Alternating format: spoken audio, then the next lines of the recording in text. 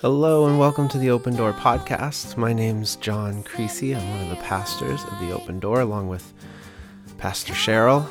And today we have a really special podcast. It is a talk by Dr. Brock Bahler. Brock is a professor of philosophy and religion at the University of Pittsburgh and a member of the Open Door Church, together with Commonwealth Faith Community and Hot Metal Bridge Faith Community, both in Pittsburgh. We hosted Brock and members from both of our congregations for this talk, and we called the talk After Deconstruction, Decolonializing Christian Practice. It's a really good talk. I'm excited that we're able to put it out also on the podcast. People have been talking about it and asking for it, and here it is. I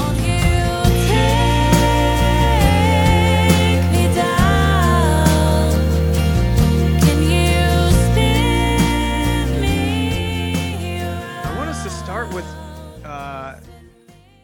this might not apply for everyone who's on Zoom, but for those of you who are here, think about for a moment how you got here.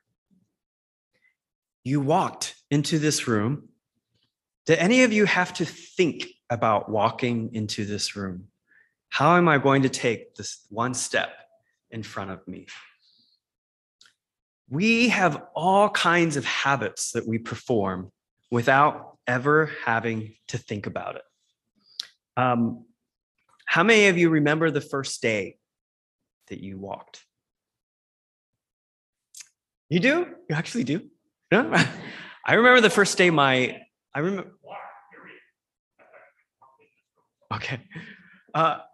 the first day my 9-year-old walked, and she took 2 steps at the spray park and then went face flat onto the concrete and got a bloody nose.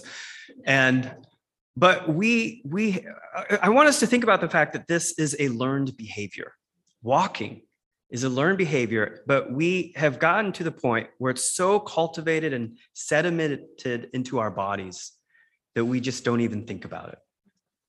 And one of the most profound innovations for my research has been to realize that the actions that are most important to us are the ones that we can perform without having to think about it. Typically, we describe these actions as rote or unimportant, but they are actually the most powerful behaviors that we perform because they're as if they're a kind of second nature to us. And these actions are produce in us a kind of sophisticated know-how in our everyday behaviors. So if any of you can perform a musical instrument, you perform that musical instrument without having to think about where you place your fingers. If any of you type very fast, I can type at like 90 words per minute. And it literally, for me, if I were to try to think about where the letters were, that would make me mess up more. That ability to type at that speed is as if the laptop is an extension of my very embodiment in the world. And I start all this because we tend to think of religion as mental assent to a list of propositions. We tend to reduce faith to, do you believe this about God? Do you believe this about Jesus? Do you believe this about the Bible? And your membership in your church is almost always mental assent to a creed or to a list of doctrines. And what I want to begin with to invite you into is to imagining faith not as a mental assent to a list of doctrines, but as a habit. Faith is, yes, it involves doctrines and creeds, but actually outside of Christianity, most other religions do not prioritize orthodoxy. They prioritize orthopraxy. And so I want you to think about faith more as a habit that is performed and enacted. All the rituals and practices and little things that go into the cultivation of religious life is religious life. I grew up into the church. I was held, loved, and nurtured in the faith. I rubbed the spiritual formation between my fingers as I flipped through the pages of the Bible. I felt the vibrations of faith in my vocal cords as I sang the songs. I smelled faith in the bonfires at church camp. I tasted faith in crackers and grape juice. My entire body was immersed. I grew up Baptist in the waters of baptism. Sitting, legs crossed, and eyes tightly closed, I raised my hand in Sunday school when the teacher asked if anybody wanted to ask Jesus into their heart. I prayed that prayer many times, not ever sure if it stuck. Still not sure if it stuck. I was petrified into the faith. When I was 6 years old, I gathered up all of my Matchbox cars into a duffel bag and said, okay, God, if you're ready for the rapture to happen now, I'm ready to go. I felt the hands of faith. When I was 7 years old, I went to a church camp, a day camp with a neighbor's church, and the counselor found out that I was deaf in one ear. And so at the chapel one day, all the counselors laid their hands on me and prayed in loud prayers that I would be healed of my deafness. And when they asked, "Can you hear now?" Of course, I said yes. What 7-year-old would want to disappoint God? I'm still deaf in one ear. By the time I was in high school, I developed the calloused feet of faith, walking into church 3 times a week, going to Bible study on Tuesday morning, going to a prayer group on Friday night, going to choir practice once a week. I wore the faith with my Christian t-shirt and with the cross around my neck. I felt the pangers of hunger of faith when I did the 30-hour famine and fasted. Faith was deeply embodied, even though we often live it as if it's a disembodied practice. By the time I graduated from a private Christian college, I was a professional of religiosity. Faith was an embodied skillfulness and intuitive know-how. Without thinking, I understood the meaningfulness of every religious symbol, activity, and affective response around me. From 2004 to 2007, I worked in a mega church of about 3,000 people. There are people still there I deeply love, people that deeply love me. But in those 3 years, I also saw the dark underbelly of church politics. I discovered the pride, love of power, manipulation, and corruption that can happen behind the scenes. At the same time, I began asking questions about the historicity of the Bible, about evolution. I also grew up in a young earth creationist environment. I was asking questions about gay marriage and whether I really needed to be a Republican in order to be a Christian. It turned out that space that loved me didn't have enough space for my doubts. In the last conversation I had with the founder and senior pastor of that church, for whom I was at the time the personal assistant, he said out of the blue, "I think you're going to need to find a job elsewhere. It seems like you're too liberal for us." 20 minutes later in the staff meeting, he had a grand mal seizure, and I caught his 6'6" frame before it came crashing to the floor. A seizure that was brought on by his hidden addiction to opioids. My faith came crashing to the floor.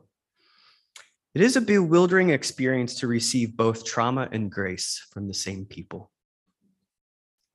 It is disorienting to have both your past and future plans called into question in the same moment.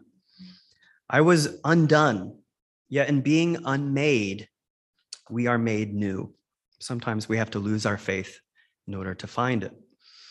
So how does one pick up the pieces of a fractured faith?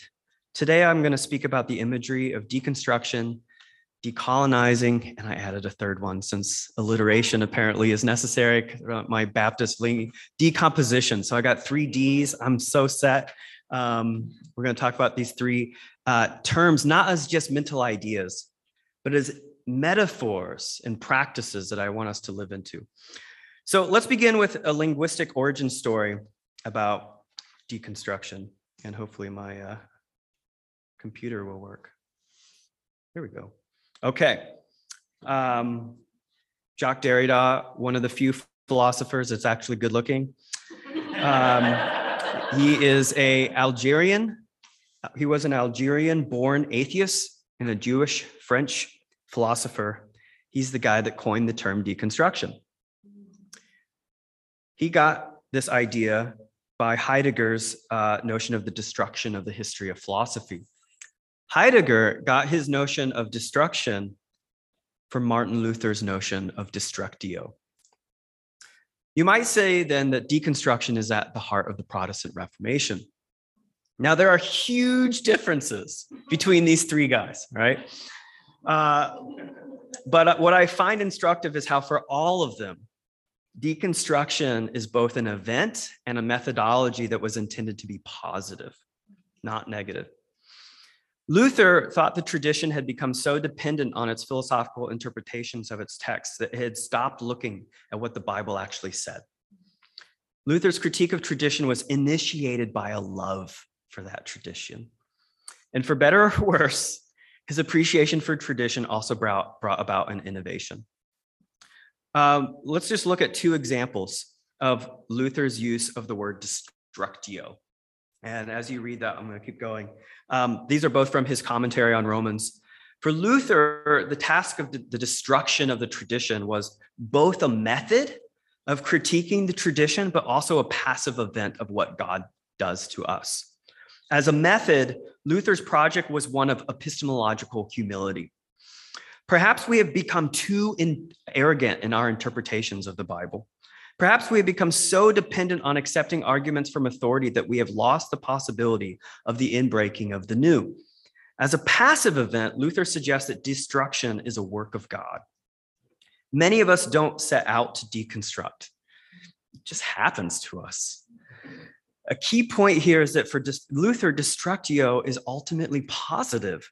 Destruction results in edification. Our own unmaking results in a new creation. Without getting into the details of the phenomenological method, Heidegger extracts destructio from Luther's theological context and applies it to his analysis of Western philosophy. He accuses the tradition of getting so hardened with a well-worn definition of being that it conceals how being is actually revealed in our everyday lives. A destruction was an order, one that should stake out the positive possibilities in that tradition, Heidegger says. So he refreshingly opens up the tradition to innovation and creativity. From this, Heidegger develops deconstruction. He offered numerous definitions, but overarching them all is that he saw as a positive phenomenon that is both something that happens to language itself and as a kind of hermeneutic. As a passive event, Derrida points out that sometimes texts are inherently self-contradictory. Sometimes when we say something, it turns out we say something else, right? That we didn't intend to. When we speak, our words carry a wide semantic range of meaning. And it's precisely from this undecidability that we gain new ideas from our speech. My favorite example from Derrida is the notion of the term hospitality. So the word hospitality in our Greek Bibles is philoxenia, which literally means to love the stranger, right? The opposite of xenophobia. Philoxenia, I would like to say, you could actually translate it as strange love, because to love a stranger is pretty irrational, right? It's pretty strange. The word hospitality in English comes from the Latin word for hospitus or hospice. It actually has two roots that I'll talk about. So it's a combination of two Latin roots. The first one, hospice, is where we get the word hospital. But this word has this strange evolution in its genealogy. At one point, it meant something like hospital. And it also went on to the word hostess is built into this word, which we get the word host. But this word also originally meant a stranger. And another time it meant enemy, which is where we get the word hostile. Hostile and hospital come from the same root word. And in fact, it went on to mean the word army. And if you grew up reading the KJV, every time that God is called the Lord of hosts, it's the same word. And then it went on to mean guest. The second word that's built into the word hospitality is POTUS. So I put POTUS. This is like good dad joke there, right? Right? So where we get the word potency, POTUS. So Derrida, so hospitality, the word hospital effectively means I have the power to heal you and also to tell you when it's time to leave. Right? The word hospitality means when I'm hosting a party, I have the power to invite guests over, but also to tell you, you can't stay here any longer, leave my house, right? So Derrida locates in this term an intrinsic paradox, right? Hospitality hinges on the dynamic of having power to let someone into my house, but also of giving up my power so they can enjoy my things. A radical hospitality would be as if I invited you to my house and then I gave you the keys of my house. Hospitality hinges on the dynamic risk of inviting the stranger versus inviting the enemy. The risky paradox is most beautifully articulated in the words of Reformed Rabbi Charlie Citron Walker, who, after he survived an attempt on his life in a hostage situation, he was asked, would you invite someone into your synagogue again? And he said, when someone comes to the door, they are questioning, they're asking, am I going to be accepted? Am I going to belong? And I want them to know that they are going to belong. We can't forget who we are. Hospitality means the world. So hospitality auto-deconstructs. I couldn't establish hospitality as a law, as I couldn't make it a universal mandate that every time somebody knocked on your door, you're required to allow them to come into your house. Hospitality, like grace or forgiveness, calls into question the law. Derrida suggests that there is something illogical about ethics. Most of the time, I think about myself. Most of the time, I think about the preservation of my own body. America has its stand your ground laws. We like our stand your ground laws, which is about protecting your property. It's natural and logical that if you punch me, I'm going to punch you back. But hospitality, grace, forgiveness thwart that very logic. Rather than functioning from the logic of a zero-sum game or a logic of scarcity, hospitality is a practice born out of the spirit of abundance. Now, Derrida also spoke of deconstruction as a positive method for reading. And Catherine Keller summarizes, to deconstruct is not to destroy, but to expose our constructed presumptions. What are all the assumptions that you have about a text? Let's call into question those assumptions. So say you have a favorite book that you've passionately highlighted. This is a picture of one page of my Bible from high school. I was a little bit of a Jesus freak. I had a color coding system with over 20 different colors for marking my Bible. I'm not that same person today, but I am that person. And part of the process of deconstruction for me has included learning how to be compassionate with my past self. Now, say over time you've become so accustomed to the portions of the text that you've highlighted that you stop paying attention to the rest of the text. And the parts that you've highlighted kind of become the text for you. Deconstruction wonders, what have I missed from the parts of the text that I don't underline? Even more so, Derrida saw deconstruction as an act of justice, consistent with the Jewish tradition of scriptural interpretation, which often seeks to discern meaning by reading between the lines. This is known as midrash. Deconstruction asks, who is missing from this text? What voices have been silenced from this tradition? What are the ways in which our reading of texts have become so calcified that they have been reduced to an algorithm? As John Caputo summarizes,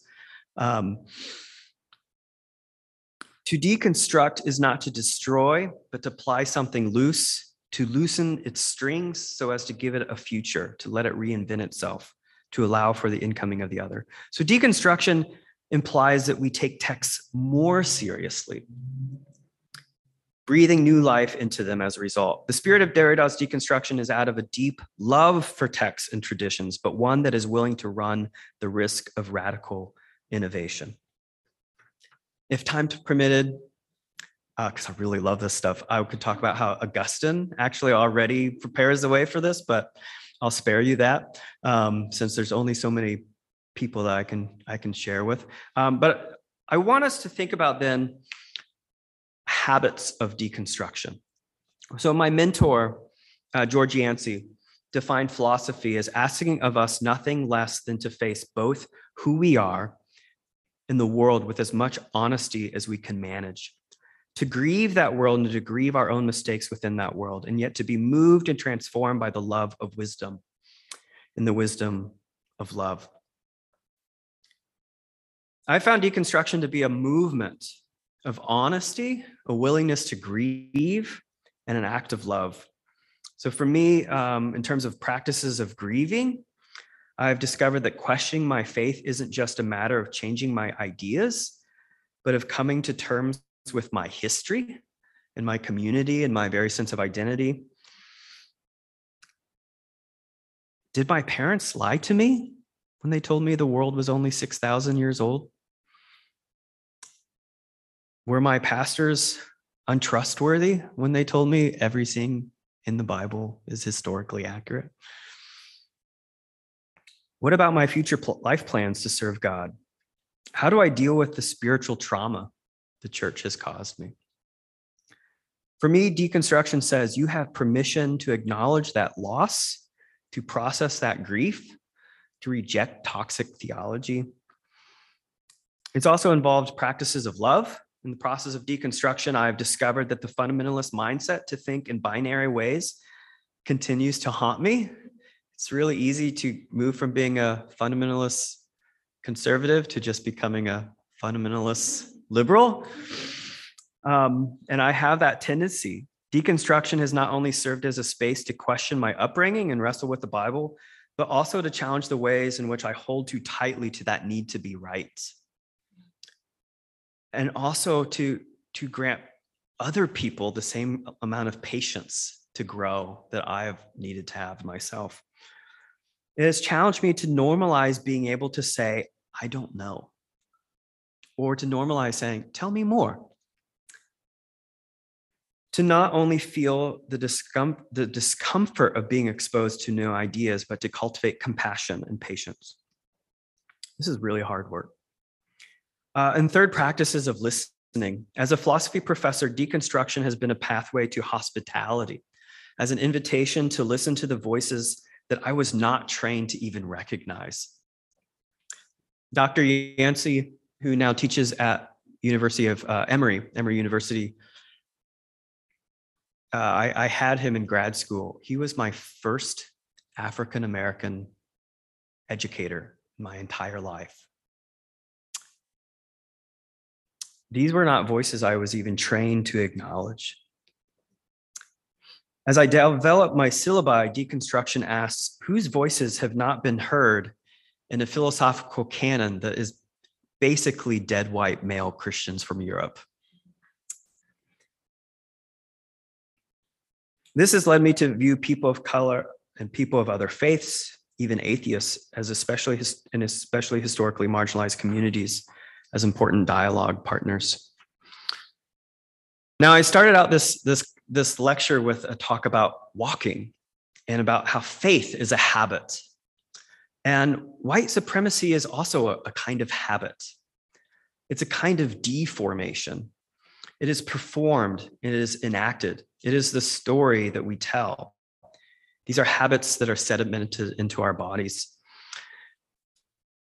One of the most profound shifts for me has been to consider how deconstruction requires the further movements of decolonizing my faith. Lisa Sharon Harper writes, if the first 500 years after the Reformation was about the democratization of our faith, then the next 500 years is about the decolonizing of our faith. 500 years, not going to happen overnight. Listening to and learning from marginalized communities who have been othered by the long history of Christian imperialism and white supremacy is a part of the necessary work of faith formation. And not just decolonizing my ideas, but the practices that undergird and perpetuate those ideas. So I want to ask us today, what are the rituals, symbols, and habits that perpetuate and maintain white supremacy in our religious spaces? What practices, myths, and celebrations contribute to an embodied formation into whiteness? And what might it look like to unlearn these practices and initiate decolonial practices? The deconstruction is also a Jewish hermeneutics, provides an important segue to the project of decolonizing. Jacques Derrida was born in 1930 in Algeria, and as a Jew, leading up to World War II, he was forced out of his public school. That was then a colony of France. He was kicked out of school for being a Jew, rendered other by the Eurocentric colonialist gaze. Surely Derrida parted ways with Luther's blatant anti-Judaism and Heidegger's joining of the Nazi Party. Listening closely to Jewish scholarship, to bearing witness to their stories and sitting under their wisdom has forced me to confront the anti-Judaism and anti-Semitism that is pervasive and normalized in white Christianity.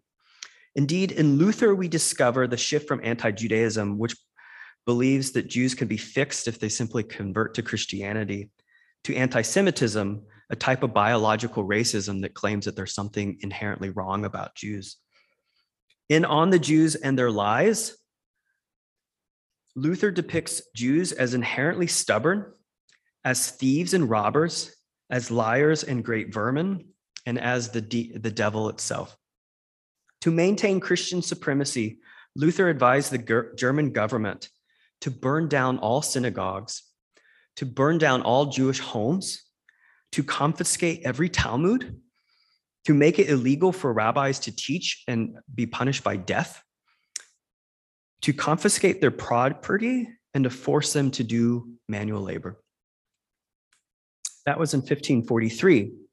Luther provided a blueprint for what the Nazis would enact on Kristallnacht, which occurred, in fact, on Luther's birthday, November 10th, 1938. Luther's book was written within a cultural milieu in which the modern concept of race was becoming socially constructed. In Luther's day, much of the Christian rhetoric about Jews and Muslims revolved around this concept of purity of blood. So Jews and Muslims could convert to Christianity, but there was always this suspicion that they were second-class Christians or that they were feigning conversion. And so they were always under surveillance during the Inquisition.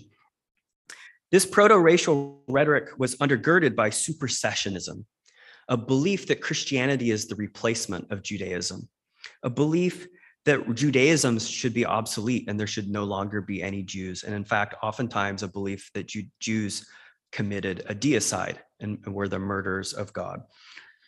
Supersessionism is a replacement theory, suggesting that God's covenant has been transferred to the church, a belief that underlies Calvinism.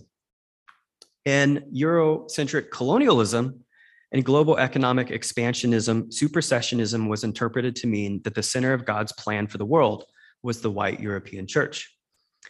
The modern concept of race develops in tandem with this Christian theological conviction. Christian theology invented the concept of race. In 1492, the same week Columbus set sail, Ferdinand and Isabella implemented their edict for the expulsion of the Jews, which forced all Jews and Muslims to leave the country of Spain or be converted to Christianity. Tens of thousands of Jews died. Columbus viewed his expedition as part of this vision of Christian imperialism that would declare the entire world the property of the church. And this framework of suspicion of purity of blood toward Jews and Muslims was the lens by which he interpreted the Taíno people of Hispaniola. Whereas Jews and Muslims simply had the wrong religion, scare quotes, Columbus describes the Taíno people as a people without religion, thereby suggesting that they had no souls and were not human at all. In the ensuing decades, the suspicion of Jews and Muslims, the colonialist endeavors in the Americas, and the wealth created through the kidnapping and enslavement of Black and brown bodies that was seen as God's blessing were intertwined into our modern concept of race or white supremacy. In light of Columbus's voyage, in direct response to it, in 1493, Pope Alexander VI issued the papal bull Inter se terra, also known as the Doctrine of Discovery, stating that as representative of God on earth, any land discovered by Christian colonizers could be forcibly taken for the sake of the church. Being Christian, it was presumed, granted one inalienable right to the land. The language of supersessionism undergirded this pronouncement. Convinced America was the promised land gifted to the church by God, colonizers defended their land theft and genocide of the Native Americans based on their interpretation of the Bible. Native Americans were forced to convert to Christianity and pledge allegiance to Spain under threat of death. As colonizer Martin Fernandez de Encisco summarized it, the Spanish king might very justly send me to require those idolatrous Indians to hand over their land to him, for it was given to him by the Pope. If the Indians would not do this, he might justly wage war against them, kill and enslave those captured in war, precisely as Joshua treated the inhabitants of the land of Canaan. Supersessionism, this pernicious belief that Christianity is a replacement of Judaism, that Christians are better, special, and chosen, pervasively undergirds the entire American enterprise. From the Pilgrim City on a Hill, to Manifest Destiny, to Reagan's We Are the Last Great Hope on Earth, to Trump's Make America Great Again, to Clinton's response that America has always been great, to Biden's America's back. We continue to feel the ongoing effects of this conviction that whiteness is at the center of God's plan. The doctrine of discovery, in fact, is considered precedent in the US Supreme Court.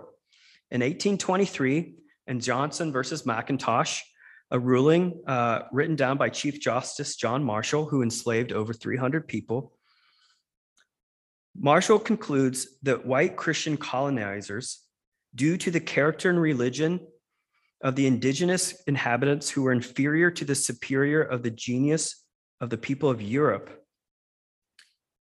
white Christian colonizers had right to the land. They had right to take possession of the land from the natives who were considered heathens.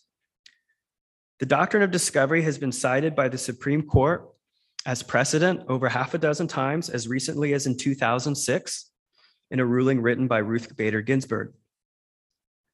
To this day, 1/3 of all Americans believe that America is God's chosen Christian nation, created to be an example to the rest of the world. White evangelical Protestants are the most likely to believe this. Over 50% of white evangelical Protestants to this day believe this claim rooted in white supremacy, rooted in supersessionism. White supremacy isn't just a mental proposition. It's a mythos that we've imagined. It's a story we find ourselves that shapes our very embodiment. This is a way of living cultivated into the very fabric of America.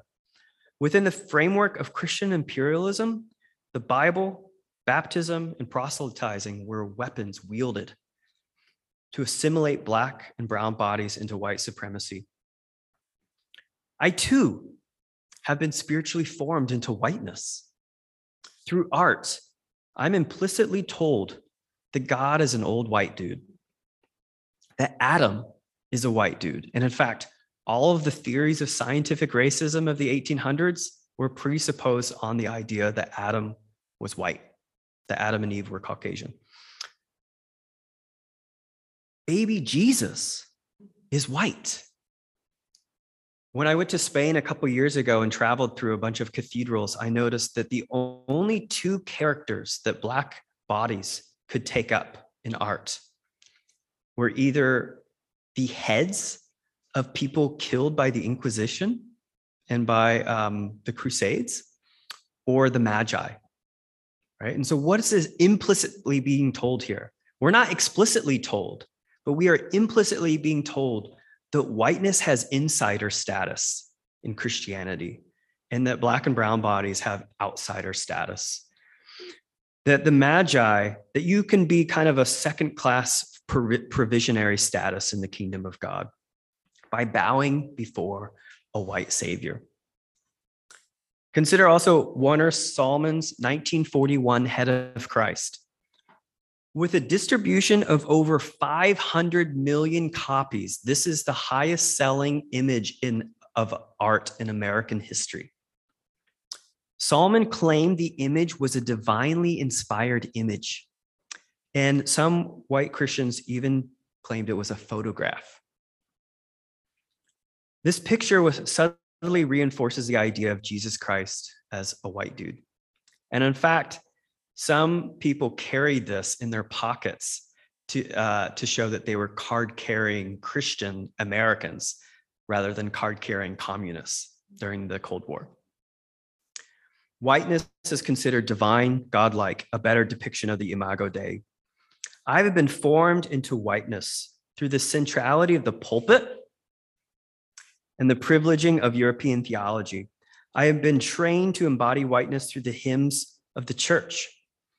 Isaac Watts, who wrote over 600 hymns, who wrote Joy to the World, the father of English hymnody, he set out to rewrite the Jewish Psalms into Christian hymns. His Christian supremacy meant that the center of God's plan for the world was the British crown. So every time he got to a psalm that mentioned Israel, he would replace it with Britain. Take, for example, Watts' rendition of Psalm 47, a song declaring that God is the God of all nations. Watts's verse 6 reads this: "The British Islands are the Lord's. There Abraham's God is known, while powers and princes, shields and swords submit before his throne." Watts's rendition isn't merely an anti-Jewish replacement theory of Israel.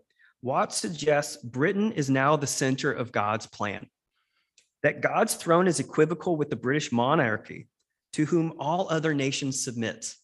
The so-called heathen is contrasted with white people. It is no surprise then that Watts, in his book on logic, claimed that white Europeans were intellectually superior to Africans. When I was in high school, I went to a school named after our 12th president, William Henry Harrison. I was never taught, despite the fact that I lived half a mile away from the Battle of Tippecanoe, that Harrison owned slaves, that he wanted Indiana to be a slave state and advocated for that, and that Harrison's soldiers scalped the bodies of deceased and buried Native Americans. I walked on that land. The Potawatomi Trail of Death goes right past my parents' house. The mascot for my high school is the Raiders.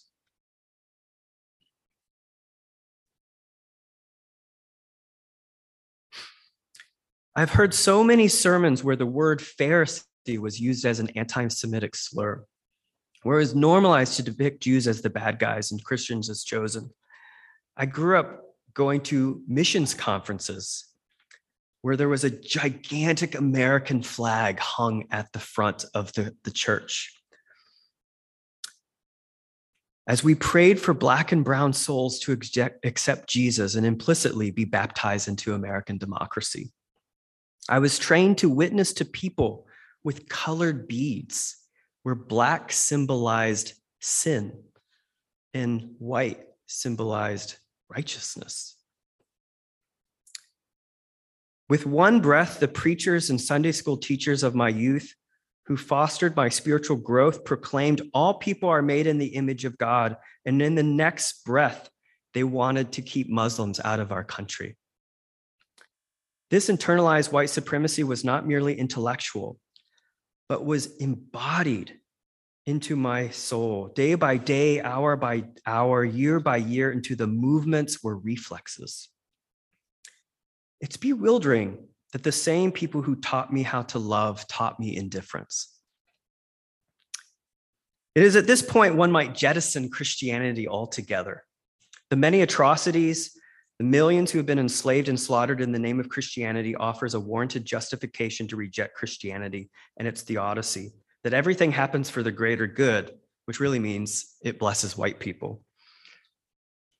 As theologian William R. Jones wrote in 1973, if we are honest, if the historical evidence from the Christian church suggests that God is a white racist, what does it look like to decolonize our faith? How do I grieve an upbringing that trained me into the habits of whiteness? Part of my process of cultivating decolonial habits has included listening to and learning from other faith traditions, and not in a way to appropriate their ideas or to assimilate them, right? That's been the modus operandi of Christian imperialism for 1700 years, but rather to bear witness to their stories. But I've also become compelled to conclude that jettisoning Christianity altogether due to its history of white supremacy would also be a form of maintaining white supremacy, because that would then suggest that the only iterations of Christianity that have ever mattered would be white European Christianity. It would be to forget that there are no white people in the Bible, but Africa and the Middle East squares quite prominently in the Bible. It would be to forget the Ethiopian church and the Coptic church and the Latin American church and the Black church. It requires willfully erasing the history of marginalized communities who found in Christianity not only a vision that confirmed their humanity, but helped them carve out a space for their existence in the world that was not made for them, that provided the tools for subversive resistance against hegemonic systems of imperialist subjugation. In unlearning white supremacist habits, I've been trying to replace them with decolonial habits. I've been challenged, for example, by images that contest the ways in which whiteness has been normalized. Images that invite us into new metaphors of God and faith, but also subversively critique the patriarchy, whiteness, and homophobia that undergird so much Christian theology. It's very interesting. I have my students, we just got done talking about feminist interpretations of the Bible and of God. And all of us in this room were probably raised to pray, "Dear Heavenly Father." And I just invite my students to say, just try it out. "Dear Heavenly Mother." And every year I'll have students who are like, "That's just wrong. I can feel it in my body that it's wrong," right? Like, I pay attention to what happens to your body when you see these images, right? Pay attention to how we've been normalized to think that whiteness is the norm and that these are deviations. These are exceptions to the rule, whereas whiteness is the rule. One womanist theologian, Angela Parker, points out that in the framework of imperialism, we've been conditioned to believe the Bible must be accepted with unquestioned subservience. She writes that the notion of biblical inerrancy is a form of white supremacy. The word authority actually comes from the Latin auctoritas, which actually implies conversations with, rather than unquestioned obedience. In short, a practice of decolonizing our faith is an invitation to wrestle with the Bible, to argue with it, and to disagree with it, to see ourselves as dialogue partners with the text. So one invitation I invite my students in to participate in is blackout poetry. A blackout poem is done by taking a Sharpie marker to an existing text and creating a poem out of the words that remain, particularly a text that has been used to justify oppression and marginalization. This is one done by one of my friends and colleagues. It's a subversive and redemptive act of resistance. Finally, as I read the Bible or a philosophy text and read the news or listen to a sermon, I've also become habituated to ask decolonizing questions, to notice and pay attention. Key one that I've really started integrating into my classes, especially when we talk about the problem of evil and theodicy. Go back. What happened? Here we go. Who benefits from this framework? Who benefits from this theology? Who benefits from this political view? Right? When somebody says everything happens for a reason, who benefits from that view? Whose ideas are privileged? Who's considered a producer of knowledge? Whose experience is being intentionally excluded? Whose history is being remembered?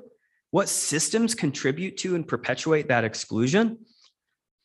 How have I benefited from these systems? 79% of all philosophers in America are white dudes.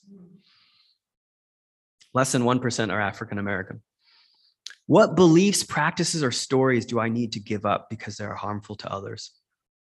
Decolonizing is an act of love because white supremacy hurts all of us.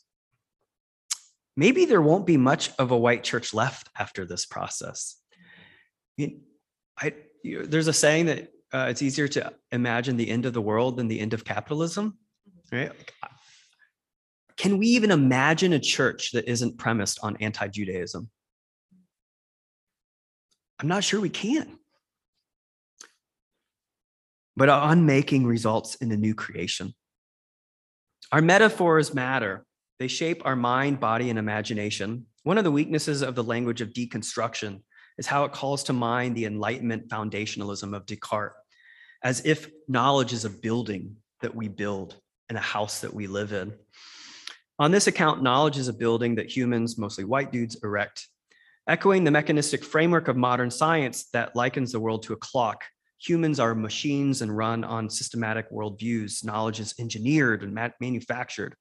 Through such knowledge, Descartes proclaimed that through science, Europeans would become masters and possessors of nature. This view perpetuates colonialism, for in the European account of civilization, the only cultures deemed civilized were those that saw humans as separate from nature. Inspired by indigenous ways of knowing, in addition to deconstruction and decolonialism, I've come to appreciate the language of decomposition. Decomposition brings us into connection with the soil beneath my feet. And I did not plan this, but our church, The Open Door, is doing a whole theme right now on composting and on waste. And I did not plan this. Decomposition brings in connection with the reality that we humans are humus. We are the soil, made from the same material as earth. In fact, we're all just stardust. The language of decomposition resonates with the positive force of deconstruction while situating me within a more organic, chaotic, mutualistic metaphor.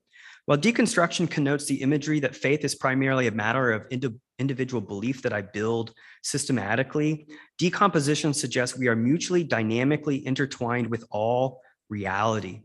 Faith isn't constructed, it's cultivated. In the spring, I plant flowers in the soil and watch life unfold before my eyes.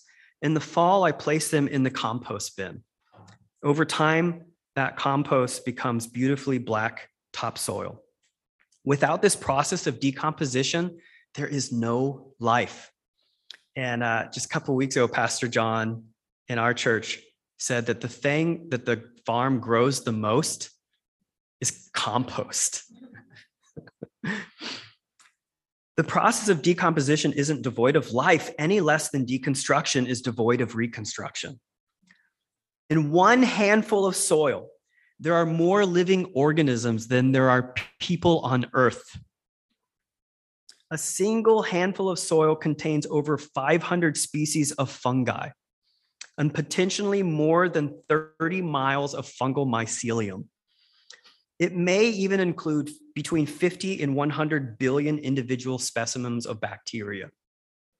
Your body is a similar ecosystem, a microbiome. There are more bacteria in your gut than there are cells that make up your body, the number of cells that make up your body. This ecosystem of decomposition is integrated with the entire mutualistic relationship of living things that has aptly been called the Wood Wide Web. Better than Kevin Bacon, the underground fungal network links all the trees in a forest within 3 degrees of separation or less. Forests aren't collections of individual trees. They are complex networks of knowledge. Saplings learn from the older trees in the forest. Trees of different species will share carbon, phosphorus, waters, and hormones through these fungal networks, sending energy to help ailing trees.